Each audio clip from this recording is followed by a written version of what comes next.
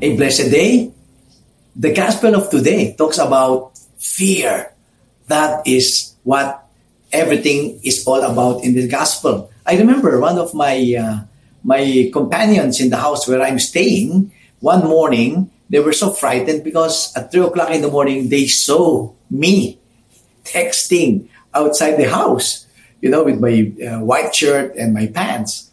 So the girl who saw that woke up everybody else. So when they looked at the veranda where I was supposedly was seen, there was nothing there. There was nobody there.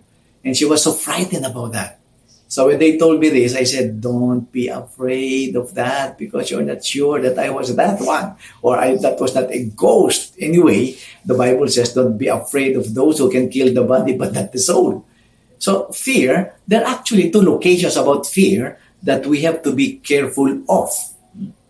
That means these are two locations that we should really fear.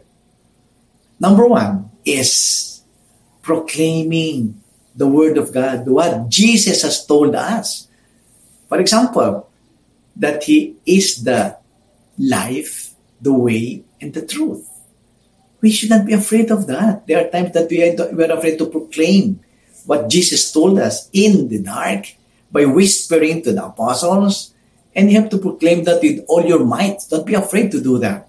Because everything that is hidden will be exposed. So that's very clear. So we have to also talk about the sanctity of life. We have to talk about heaven, about hell, about sin, about how God loves us so much. So that's one of the locations that we should be afraid of. The second that we should not fear is this. Many of us are afraid to say this. You know why? Because oftentimes we don't trust God's providence.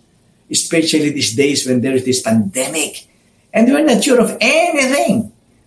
There are so many researches now coming out which try to destroy what was said by experts before. Like asymptomatic victims can also victimize others by infecting others. There is now a new research saying it's not. There are now new drugs that are being used. But we often forget how to trust God. Sometimes we are even afraid to be convinced by our faith that we should always trust providence, the providence of God, that God always loves us and will never abandon us.